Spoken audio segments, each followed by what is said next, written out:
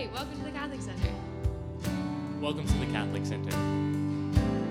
Welcome to the Catholic Center. Welcome to the Catholic Center. Your love never changes, but it changes things. It changes things. I was just recently hearing it was one of Bishop Robert Barron's Sunday reflections, and he talked about describing or defining Israel as people that wrestle with God. Yeah. And I've never heard that definition before. That's the literal Hebrew translation Wow. of Israel is one who wrestles with God. Mm-hmm. Yeah. And I think just through them defining, pushing the limits of everything around them, I think that's a way of wrestling. Yeah. That's pretty cool. Yeah, say more about that. What is that? Wrestling with God. I think that always thought that wrestling, that's not a good thing. I thought it had a bad connotation, but having that curiosity and not just blindly accepting things, but the Jewish people wrestling, trying to figure out for themselves, ask questions, even when things don't make sense or they don't agree with, but continuing to push even when it's hard. Man, I have this cool experience. I used to do a lot of study and prayer in the basement of the library. And so at my school. And so I was in the basement of the library and there's no windows. It's just all these books, really interesting, but I would find that that'd be the best place for me of study and prayer and so forth. I kind of just get lost in everything. And I remember I ran into a dude there who I knew, and I said, man, I'm struggling with my own prayer. I'm struggling with my holy hour. I'm struggling with all this stuff. And he says, but there's this, he said that he uses the image of Jacob wrestling with the angel, or Jacob wrestling with this divine angel in the book of Genesis, where Jacob is walking and he all of a sudden encounters this divine person, this angelic figure, and then wrestles with this person. And then they wrestle throughout the night. They wrestle for an entire evening, entire nighttime. And then Jacob gets up and basically walks off, and he limps, but he walks off, and that's the end of the story. It's this really interesting, weird thing. But that's probably where Israel comes from, is that there's this history of this wrestling. Mm-hmm. Yeah. But I used that when I was in the library that moment. I said, man, that's pretty good. It's my prayer in and of itself can be a wrestling with God. Just like Jacob, a wrestling with the things of life, and perhaps even with God, the things about God, the things that I'm struggling with or uncomfortable with or having difficulty with, or the things that I'm struggling with myself or about myself. So I can kind of wrestle with that in prayer. So I appreciated that. Mm-hmm. And I always say that you make great metaphors, and I think we could build off of the. I do. Yes, yes, and we've metaphor is not using like or as. A simile is using like or as. Is that correct? Similes use like or as. Yeah, and metaphor is what? Just an image. Right. Mm-hmm. And I think building off of wrestling with God, we could say sometimes there's rounds where we get pinned and we're on our backs and we are at the bottom, and it's hard. Man. Really hard. But that's a part of wrestling. Yeah. You can never not get pinned while you wrestle. That's pretty good. But yeah, Yeah. So the pin is what? Pin is a challenging defeat. Yes. It feels defeating. Yes. Right. Or when your life's not over, but you've kind of been pinned. You feel powerless. Yes. Yes. Not in control. Thinking that things are going to go your way, or your prayers are going to be answered a certain way, but yeah, flipped on your back and kind of just, you're like, man, I don't know where to go. What do I do? Man, you tap out. You could. You could. Yeah, that's one of your options. Right. Yeah, what's your other option? Fight and keep on pushing. Keep wrestling. Keep wrestling. But then, isn't there a whistle called? Or like the referee? Sure. He does something to call it. But I don't know what that could be. Which basically helps, interferes, interrupts. Mm-hmm. Someone who intervenes. The Holy Spirit. Yeah, that's pretty good. I was just talking to a friend the other day. It really helped me. I was talking about like my own priesthood, and I was like, man, I'm trying to get up at bat in baseball analogy. We were actually watching the World Series, and I was like, I'm trying to get up at bat and like hit home runs, and like I'm seeing the people in front of me hit home runs, and I'm like, I'm in the batter's box. I'm like, I don't know if I can hit home runs like these other people can. And my buddy's like, bro, you can just like get to first base. I said, man, that's true. I was trying to hit it out of the park. I was trying to perhaps hit a bases loaded, like the crowd's going wild, fireworks, all this stuff. Mm-hmm. But like, I don't know how much of baseball is getting to first base, right? So that the next person can get you to second base and et cetera, right? Yeah. And eventually win the game, and however that works. But it's more than just hitting home runs or hitting the ball out of the park. Right. Because it doesn't need to be like a huge hit. Like it could be a little dinky one that rolls off the bat, but that could win the game. That gets you on base. Yep. Little by little. Yep. Poco a poco. Poco a poco. I like that. Yeah, I just got contacted by somebody recently, and it was this person in my last parish that I worked at.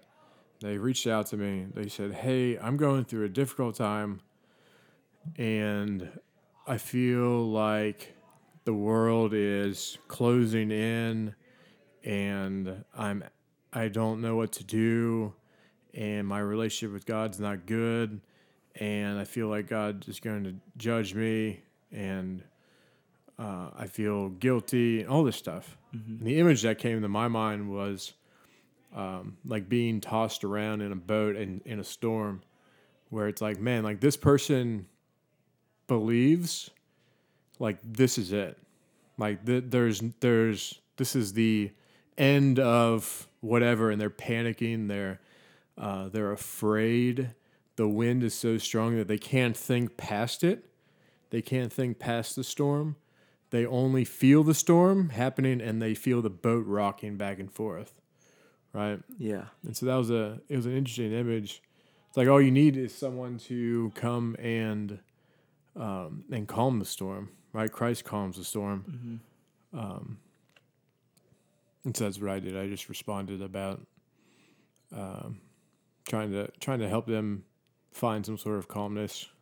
Mm-hmm. Thank you for sharing that. And that's really interesting, because I've been talking about that a lot in terms of other people's perspectives, just what people share with me. That I was explaining with a friend that like I'm messing up, like I'm broken, and that's all I said. And they were like, well, I don't want you to think of yourself as broken. Like you can do it on your own.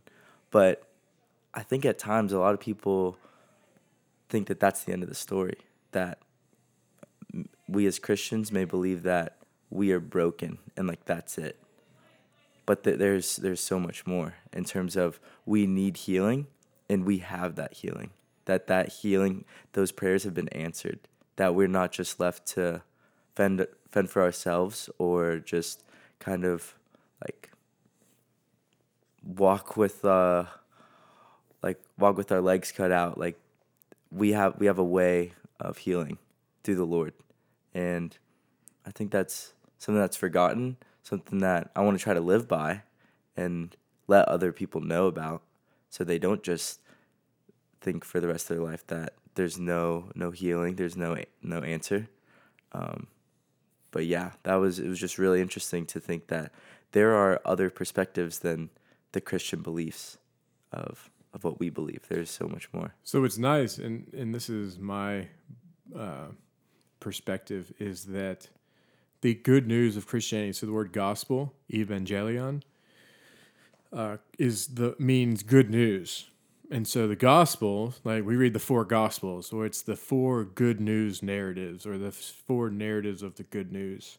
What happened? This is fascinating. What happened when, so for example, back in the day during Jesus' time or prior to Jesus' time, you would have, say for example, Caesar was the Roman emperor, right? One of the Caesars, and so whenever they would go conquer and take and defeat other lands, they would come back and they would proclaim evangelion.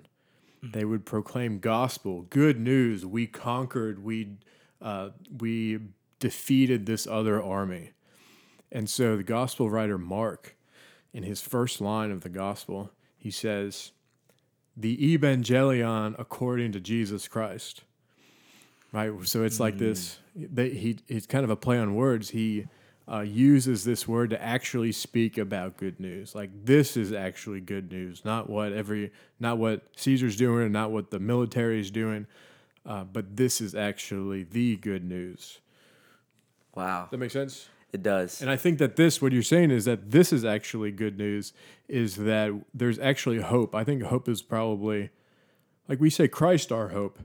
And I think that the more like you step closer to Christ, you recognize just how deep this hope is.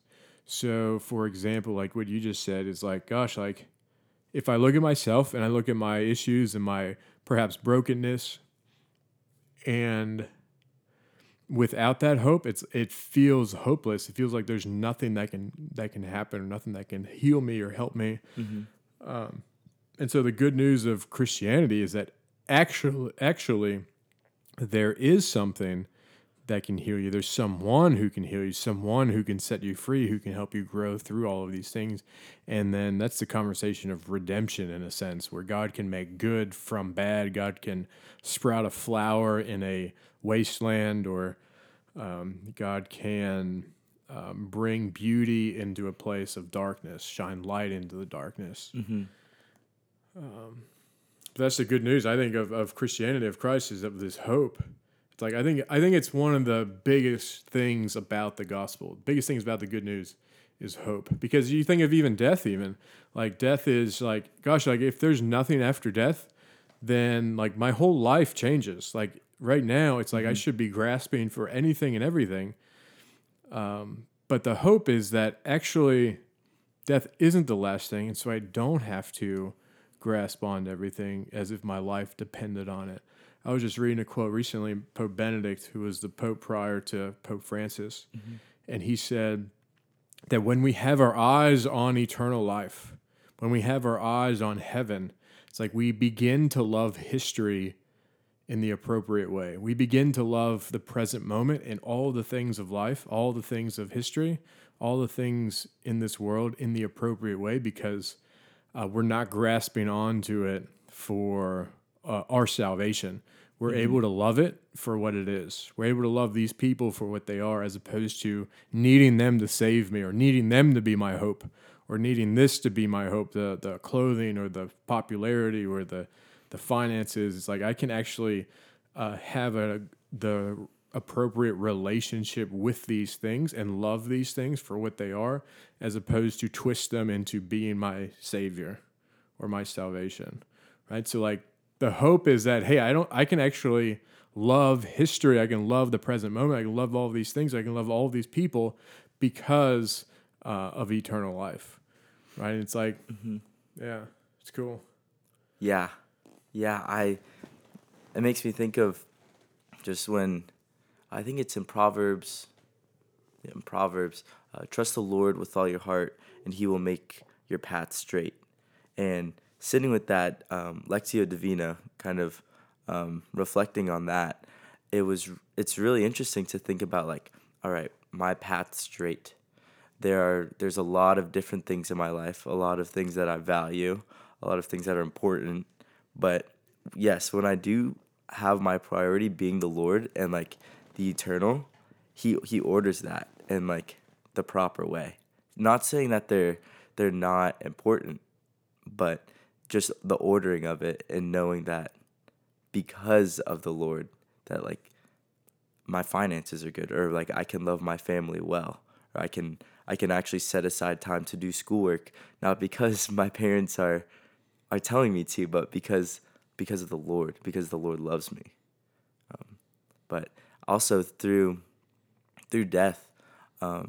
Also, yeah, I've just recently heard at the Travis Scott concert. If you know what that was, I didn't realize there was 8 people that passed away at that, which was very sad. And I've been to one funeral, but I just remember going to like wakes when I was little and just having the casket there and people mourning. And I always thought it was interesting that at the funeral that like there was a mass, that it was celebrated at mass, not for everyone, but like at Catholic services. And I was just so confused, like why would we be celebrating mass? Why would we be having mass when like someone just died? But that's it, that life doesn't stop there, that there is eternal life, and that we can do that through the most important prayer that has been given to us, through Mass. And I mean, I don't want to, I want to go to more funerals if that sounds okay, but I just think that's a really beautiful thing, that we can turn something that's very very hard, but turn it into something that is filled with God, Yeah. filled with life. That's the hope. So my last parish that I worked at, I was doing a funeral every week Wow. for years. And so every single week I would have, I'd have this crowd of people, many of them Catholic, many of them not Christian, and they're all mourning, and that they're in a Catholic church where they don't know what's going on in the Catholic church, whatever, and they're all mourning, they're all sad. It's like, for me, it was a really cool opportunity every single week, one, to sit in front of death itself and to reflect on my mortality and mortality in general, but then also to speak a word of hope, a word of good news to these people who are not even Christian, or people who are Christian, not Catholic, and even are Catholics, to be able to speak a consoling word of hope, or a strengthening word of hope. Yeah, I mean, it's a really profound thing. Yeah, because if this is the end, then it's like, yeah, there is no hope. Like, we're just obliterated. Mm-hmm. That's it. We're done. Period. End of story. But fortunately, like, our faith actually informs us that, hey, this is actually not the end. And while we don't know what the future holds, we do know that life continues. And so we have it does something to us. It's an assurance, or it's a trusting in the future, a trusting in this word, which gives us hope. It arises hope within us. Mm-hmm. And something I love about that is we're called to share that with people. That's not something we just keep to ourselves and just like say like, wow, that's really cool, and then just move on with our life. But that's life changing, like how we live our lives and like what we do and what we say, and the people we hang with. And it makes me think of our service day that we had a couple weeks ago. And there's a group, like the Smile group. And Yeah, that was me. that was you. I was wondering, I haven't really been able to ask people, how was that? So it was interesting. I speak from my own personal perspective. What is your question? How was it to share something like that, or just loving on others, even though we're not all put together? Like, I think sometimes people think Christians have it all together, but that's a big lie. We're all very broken, and we're all still trying to figure out like how the Lord is healing us, but we're still able to turn around and also share that with others. Yeah. What is your question about the Smile Squad, the Smile team, whatever it was, Smile Mission? What did you enjoy about it? Like, what did you guys do? I actually don't even know exactly. So I just like being with our community specifically, hanging out, and that was a fun morning. It was a beautiful morning. But we went out to downtown Athens, and a lot of us had signs that said, "You are loved," or "You are wonderfully made." And they would hold up these signs on the side of the road for cars passing by. Other times, other folks would go up and talk to people and, share like, a kind, hey, how you doing, blah, blah, blah. Hopefully you have a wonderful day. Just like simple greeting, simple positivity on a Saturday morning. Rachel Dougal, actually, I was super pumped. She seemingly has this gift of affirming people and encouraging people. And so like I was really struck by it because she would see somebody and be like, "Oh my gosh, like you have a great smile." And like for me, like I didn't notice it or I didn't see that in them, and yet she was able to see it so quickly and speak it to these people who are passing by or whatever. I said, "Man, like that's a giftedness that you're able to see and respond and encourage and affirm these attributes of people. Oh, I love your dress. Oh, you have a great smile, or your hairs look so good today, or all this stuff." Like she was genuine with it, very meaningful. She wasn't making any of it up. But I could see people's, in a sense, responses to that where, oh, here come, they see us. Here comes a group of people. They're trying to get a message across or whatever. And then all of a sudden Rachel would like compliment them. And like, that would just change their whole demeanor. It would change how they were sensing us or perceiving us. We weren't threatening at that moment. All of a sudden, like they got hit with our positivity, which was loving. It was kind of a loving thing. There were other folks who, this was another thing that struck me.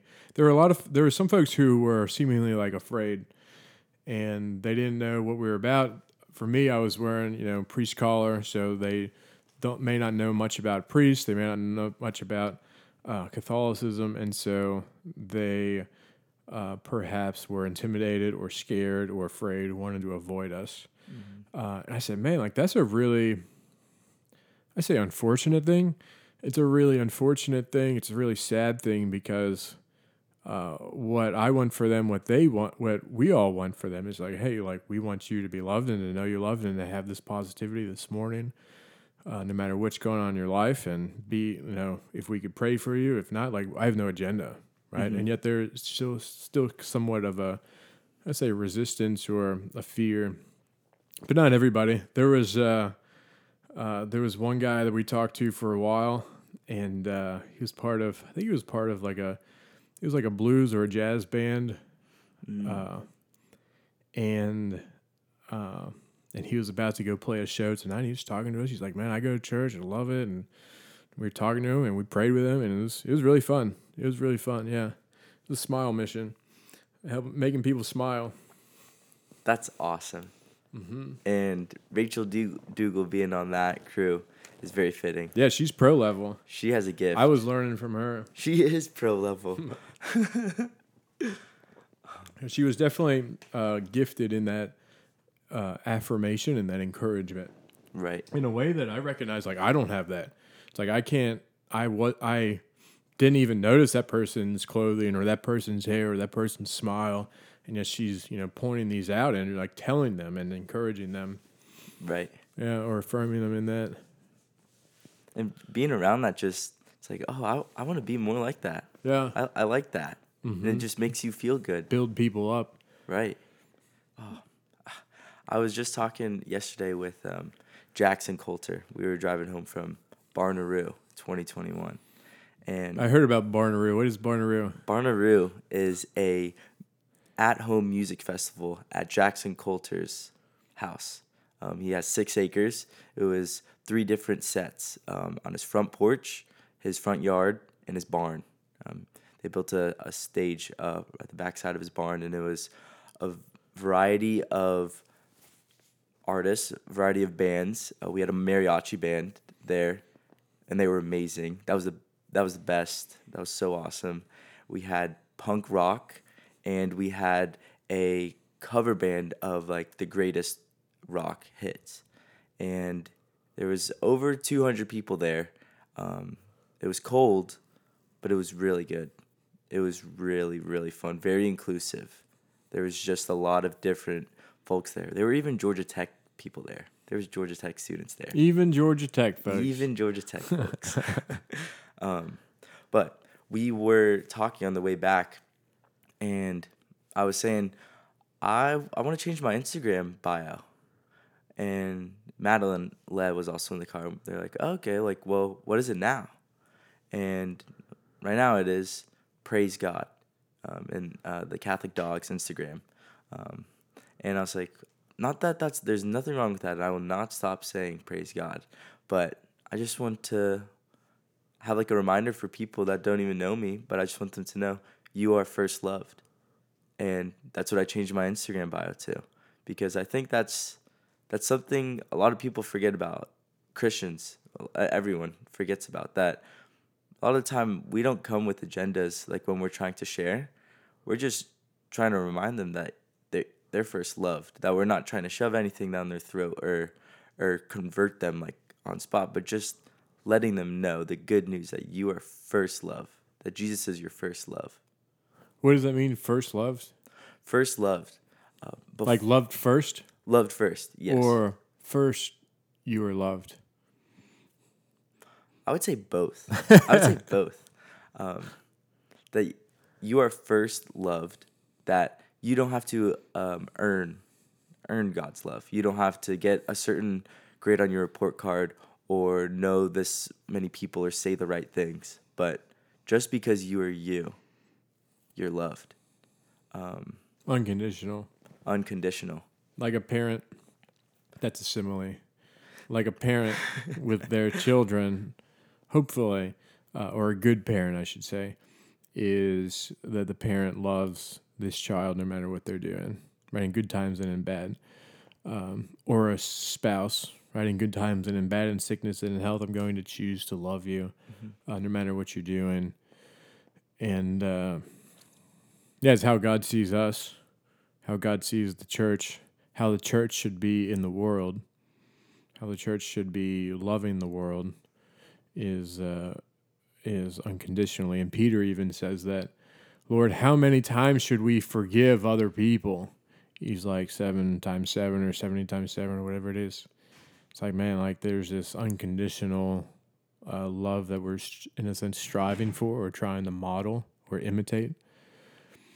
Right. Mm-hmm. And Jesus uses metaphors as well. So he uses the shepherd, right? right. Like it, or I guess I don't know if it's a similar or a metaphor, but Jesus uses the shepherd who goes and loses one and goes after the one, leaves the 99 and goes after the one. So he's using the image of the shepherd there. Or he uses the vineyard, the people who are working in the vineyard. The harvest is abundant, but the laborers are few. He uses the image of the mustard seed, a seed that sprouts and it grows. Like, man, he uses all these cool things. He's a genius. Yeah, he's a poet. He is. And I love that you said the mustard seed, because actually in my phone case, I carry a mustard seed around with me. Man. I got it while I was in Hawaii this summer. I went to Big Island, Kona, and I visited the only Catholic shop on the island. And I bought this little mustard seed. And it says around it, with faith, all things are possible. And on the back, if you have faith as small as a mustard seed, nothing shall be impossible for you. And I hear it jiggling around in my phone, and that's just a good reminder that, I don't need to earn it. I don't need to be this world-renowned like theologian. I can be myself right now, and I'm loved. for First that. loved. Yeah. That's cool. So where'd you get that idea of first loved? I was talking with a friend about how each of us were doing, and just a kind of like overarching theme was inclusivity and being welcomed. And they weren't really feeling that in their situation. And that really hurt me because they're a good friend of mine. And not only do I think like my good friend shouldn't feel like that, but no one should. And it was really interesting because I've never had something like that feel so close to my heart, like almost hurt my heart. And just spending time in prayer and silence, just going to the chapel and thinking about inclusivity. What does that mean?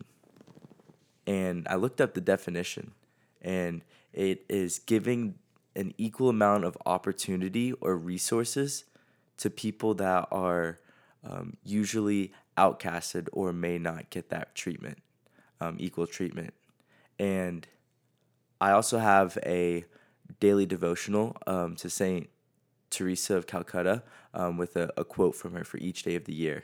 And Saint Teresa is the best.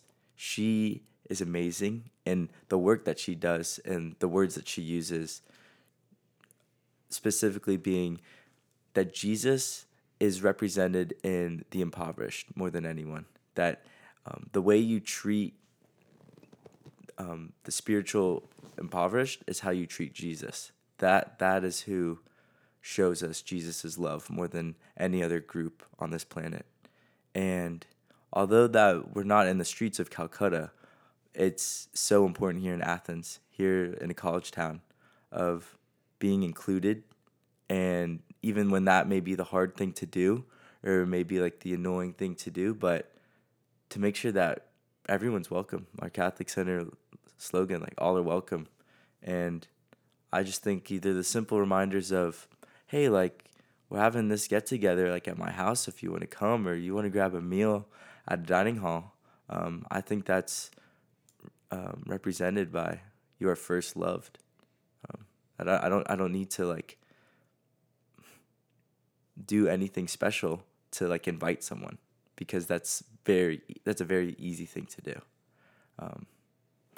Yeah, I think it's actually very difficult to live the motto "all are welcome," because it's very easy to have someone at least feel unwelcomed, right? If they're not engaged, if they're not talked to, if you kind of like are in your own world. And so for me, I try to make it a point to ask them their name, talk to them, and then oftentimes, if I notice that they don't know anybody, I'll start introducing, oh, so-and-so, do you know this person? And try to introduce them to people and have, like, at least create a bridge for them to meet other people. Because I believe, at least, all are welcome. And especially, like, church ought to be a place where you, again, wrestle with God, or a place where you wrestle with your relationship with God, or the divine things, the church life and what it all means and the meaning of life. And like, this is where you ought to do it as opposed to elsewhere, right? And we're the ambassadors of this place. And so the least we can do is give people the permission and the space to be able to do that here. Yeah. And to let them know that they're first loved. Mm-hmm. I think I love our Sunday dinners after Mass, because that does so much good. Like for the people that go to the Catholic Center and for people that don't. I've shared with my friends that are not Catholic that, hey, we have dinner like after Mass, like love to see you there. And they come for dinner, and it's really cool to see just the mixing of different types of people and the conversations that are had. And like there's just so many more similarities than people think.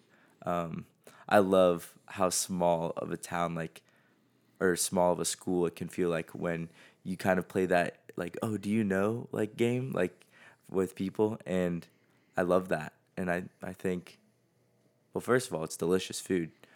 Chandler does a great job, and I just love the environment that we put on for that.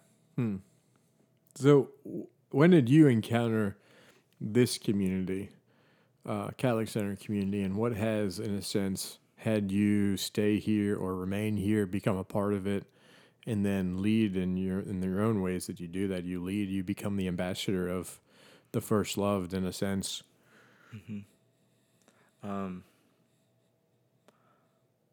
I would say through the men's ministry nights.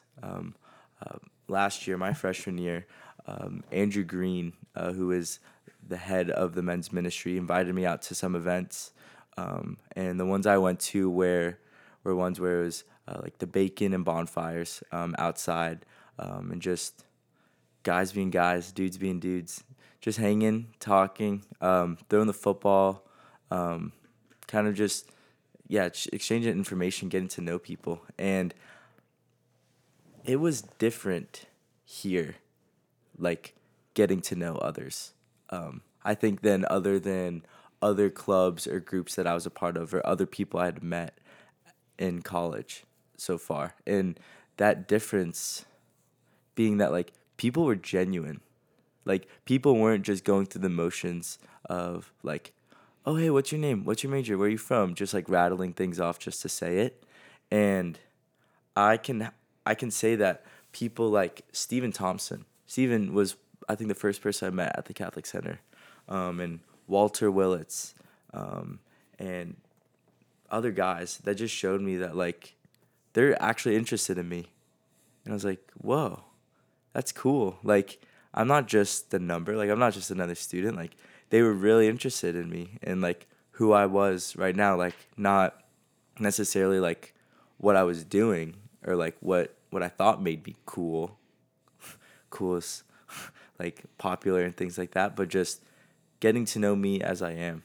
And I know we've talked about it a little bit, but I would see guys like that, see other upperclassmen guys, Reed, Carlson, and Russ Markham, and just their like tendencies, their habits, being like going to daily mass. And I'd never been to daily mass before, ever in my life. And last year I just said, okay, I'll go. And I didn't know exactly why I was doing it. It was kind of just like, oh, I think those guys are cool. Like I think they're good role models, and I'll do what they do because it seems like a good thing to do. And I've learned through them and through others that people here, they don't have it all put together. That people here, that their tendencies, they happen because like we know that like we're broken and we need that healing. In terms of going to receive the sacraments, going to confession, or celebrating mass, and knowing that I had it in my head that, wow, these people are so holy, like they're just so much better than me. But that's just such a wrong mindset. And clarifying that for myself has allowed me to be more vulnerable here, more vulnerable in the relationships I've made, and like to turn around and then to also invite people to this environment, to invite people like to events here through the outreach committee, getting people involved in the mentorship program, Elevate or Elevate. Yeah. And so you're trying to get folks to encounter what you encountered. Yes. Encounter Christ in the form of vulnerability. Like it's okay to be honest, like to be who I am right now. I don't need to put up any walls to make it seem like I'm put together or that I'm cooler or smarter than I am. But being vulnerable right here, right now. Yeah. For me, I have a tendency to overshare my weaknesses. Yeah. Where it's probably like, man, does this guy have anything together?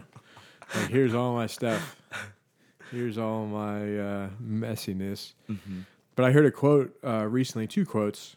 One from our Focus missionary, Evan. He said, "It's not about what you do, it's about who you're becoming." I really like that. It's not about what you do, it's about who you're becoming. And then there's another quote that I heard recently that was similar by who's a saint. Her name is Saint Benedicta of the Cross, or Edith Stein was her name. And she said, "To be is to become," meaning that this Christian life is about becoming who we are created to be. To be, to exist, it's all about becoming who God has created us to be. To be is to become, or to be is becoming. Meaning that it's a process, right? It's a process, it's a journey, and it's a healing journey, it's a freeing journey, it's a transformational journey, and it's a very fruitful journey. It's exciting. Yes. Life with the Lord is the greatest adventure. I love that. That's so awesome to know. Yeah. It's freeing. Yeah. And then you don't have to have everything together on like day one, or like I'm not a finished product. And oftentimes I'm unimpressive, and I don't have it together.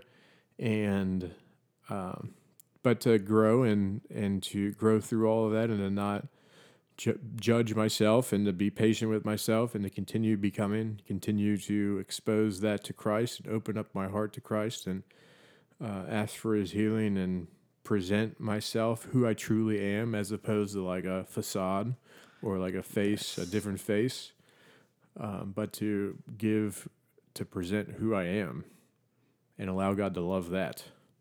Right. There's a verse, a lyric, you are closer than my own skin, in Communion by Maverick City. And wow, that kind of shakes me. It's like, wow. Yeah. He knows exactly what's going on in my life. Yeah. And that representing of like, all right, so this is what's going on, and allowing him in to those hardships, to the good times too. And doing that as a broken person, coming like as I am. We're called to come as we are. Not Jesus didn't hang with the merchants and the wealthy, the rich. I love reminding myself of that, hearing that. Yeah, there's this cool painting by, I think it's Caravaggio, Michelangelo Caravaggio, The Conversion of Matthew, or The Conversion of Levi, I think was his name as well. And but it's a gospel writer, Matthew. And so it's this painting where Jesus is extending an arm of invitation and pointing at Matthew. And Matthew is surrounded by, because Matthew was a tax collector, which was like he collected taxes, but then he over-collected taxes for his own gain. Mm-hmm. And he was kind of a public sinner in a sense. So he's around all these other people who are taking advantage of people. So he's sitting at a table. Jesus is extending his hand, and Matthew is like surprised and points at himself and is like, "Are you calling me? You're calling me. You're not hanging out again with like the famous people, or those who are popular or rich or whatever. It's like you're calling me to follow you." Right? And Matthew is probably very aware of his own sin or his own like wrongdoings, and yet at the same time, like Jesus is extending this profound arm in outreach to him, pointing at him in like this tender invitation. Mm-hmm. And Matthew is encountered by that mercy. That's what mercy looks like, right? Yeah. Oh, the Chosen I think they do a great job of like depicting that and making it come to life, those stories, and the apostles, in terms of, I remember one of the episodes of Jesus asking Matthew while he was in his like tax collecting booth, like, come follow me.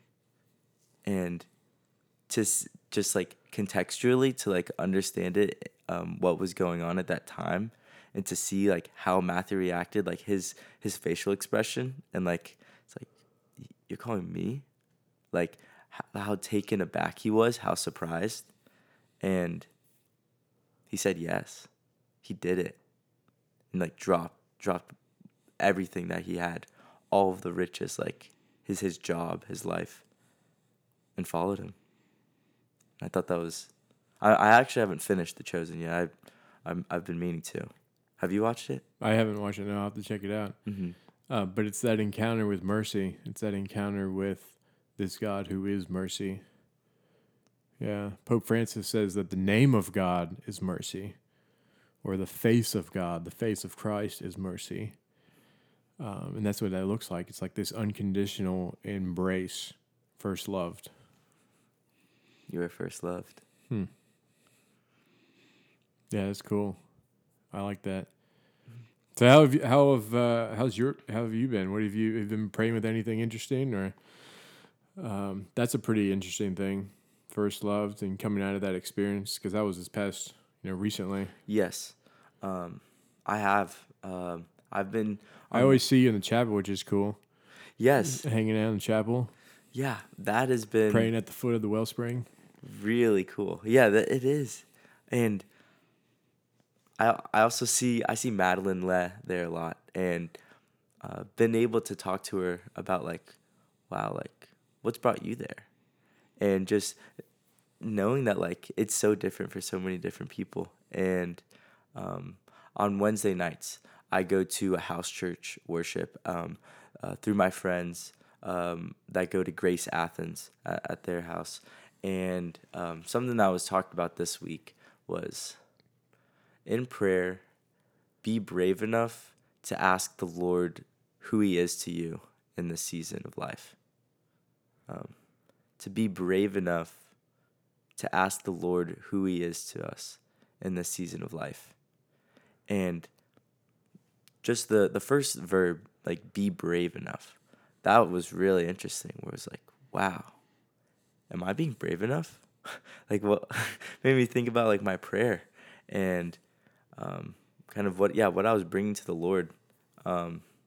And I've also been preparing for giving a talk at Seeking Water.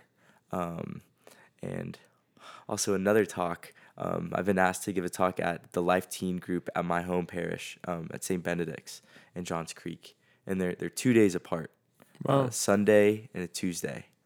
And that's been something that's I consumed, been a lot of my prayer, because I do not like public speaking at all. It makes me tense up, makes me forget things, makes me sweat, makes me talk fast, and I've been struggling with that for my entire life, and even coming to intercessory prayer with like that at the forefront of my mind, not like hiding that because people think I'm good talking in front of others. That has been freeing.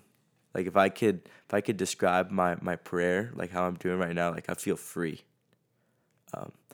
Not that I'm a world-renowned public speaker or anything like that, but honing in and like hammering in that like before I give my talk, before I stress more about my talk, before like any of that, I'm first loved. That I'm making the Lord smile, regardless of what I say. Like I'm showing up at these places, and whatever is going to be revealed it's going to be according to the Lord's plan. And it's so peaceful. Like, oh my gosh. In high school, I would have to give talks at like student council meetings. I'm tense the entire day. Heartbeat is through the roof, triple digits. And I can confidently say it's not like that now. Like even when you asked me to talk, I was like, okay, like nice. Don't know what we're gonna talk about, but this is gonna be awesome. And freeing is a great way to describe how I'm doing right now. Yeah. What image is that? Could you give a metaphor? Freeing. I think of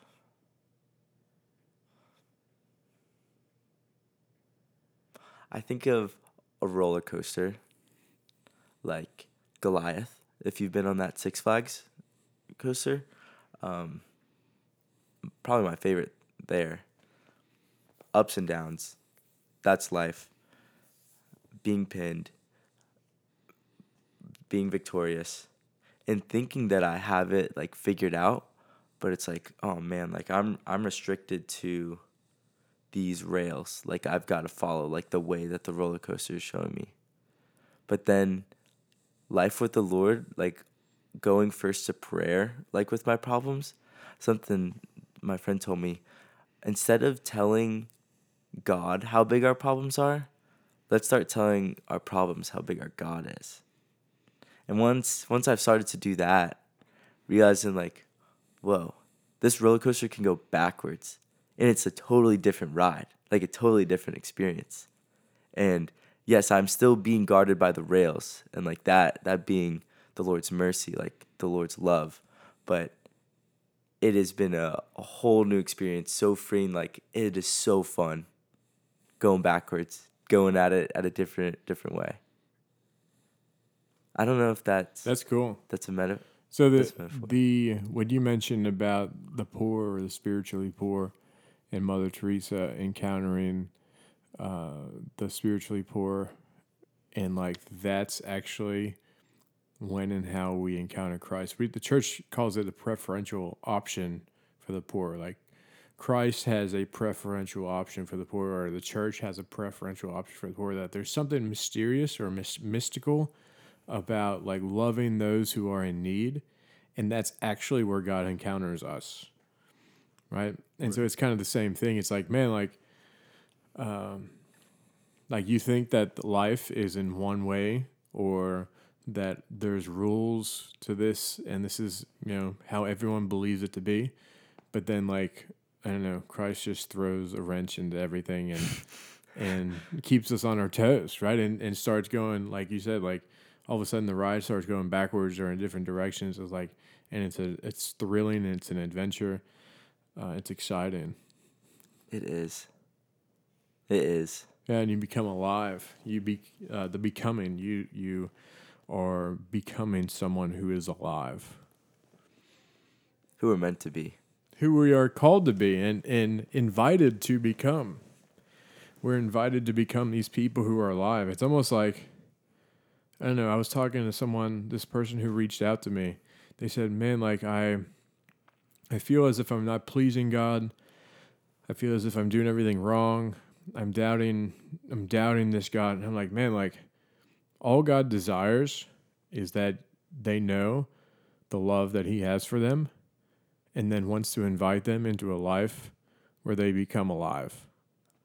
It's like, if we can just somehow communicate that or get that framework to be the framework, everything else, God takes it from there. But I think that's also kind of like the people who are in need. It's like the people who are afraid of myself walking down the street in the priest collar.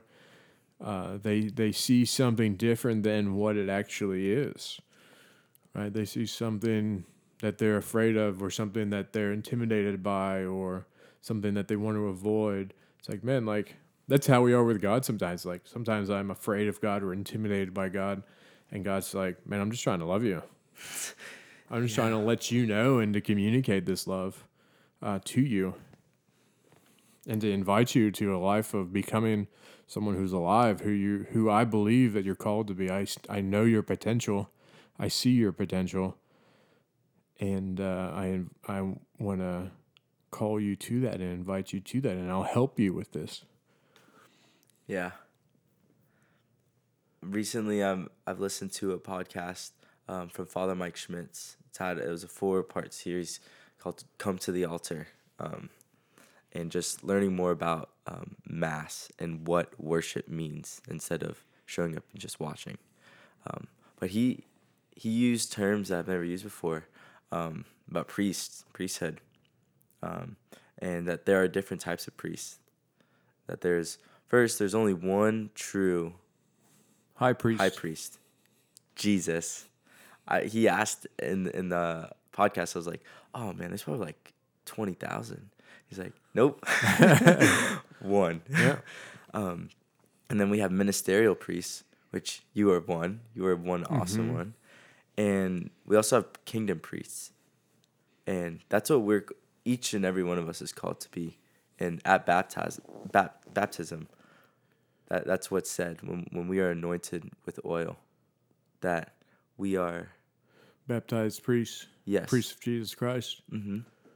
So a question I have is, what's like a big and important message that you would want kingdom priests to know, like from a ministerial priest perspective, of like what your job is here? Because I asked that because like at home I would like be scared of my priests at church. Like I didn't think I could like be myself or tell them how I actually am. So like what would be something you would want someone that's not comfortable with that, or like being comfortable with a ministerial priest? Does that make sense? To know what I want someone to know about what I do and what my life is about. And man, the word is incarnate. We try to incarnate the love that God has for us into the world, right? So check this out. So the other day I get a phone call. It's an emergency call on All Saints Day, I believe. All Saints Day. And it's middle of the day. Someone's dying. And so I get the call, and it's in Spanish too, which kept me on my toes. And so I go, and they want to go to confession, and then they want an anointing of the sick, which is the sacrament of anointing the sick. And because they're going to die in the next week or so, if not less than that. So I go, and I step into the room. Everyone leaves the room. Everyone clears out. I step into the room, but before I got in, the family was like, "Hey, they're not at peace. They're very resistant. They're in denial that they're sick, that they're dying, etc. And they're not working with us in terms of all these things that need to get done." And I'm like, "All right, whatever." So I go in, and my simple presence in that room, that person was just like, "Hey, Father, great to see you. I'd like to go to confession, and if you can give me anointing." They go into confession, and they're completely open, right? Just talking with me, my presence. They're incredibly,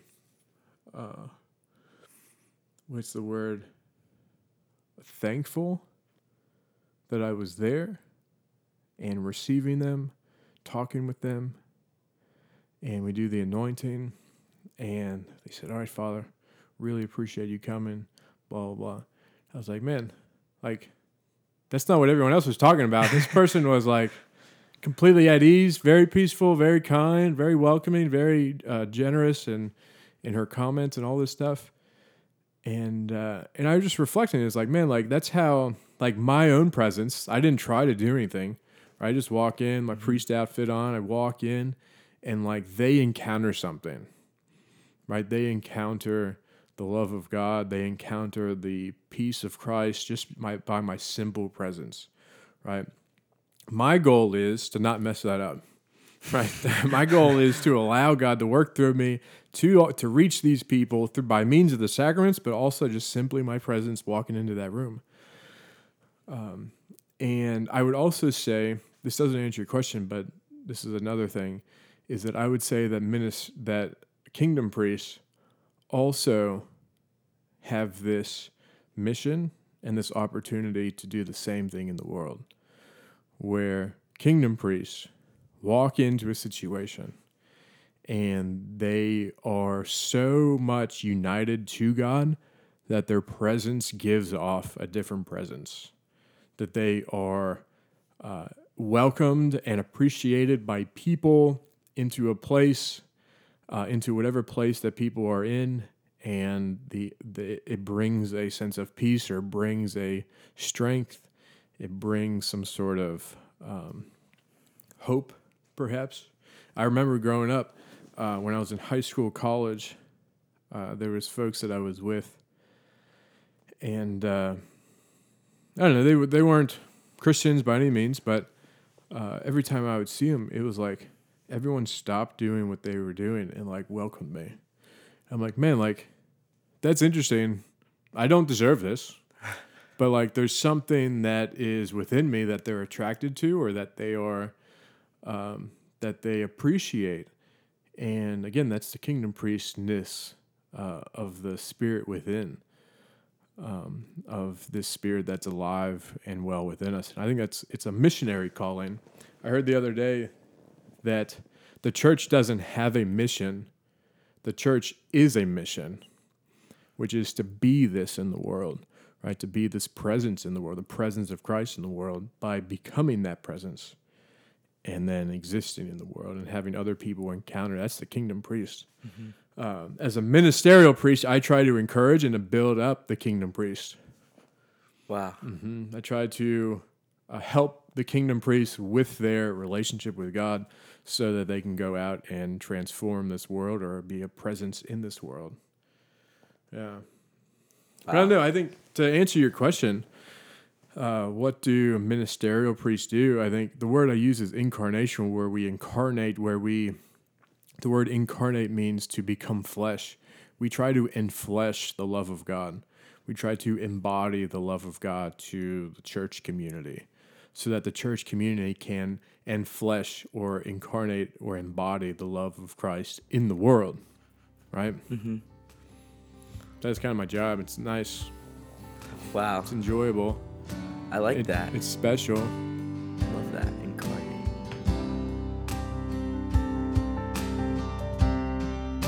Your love never changes, but it changes things.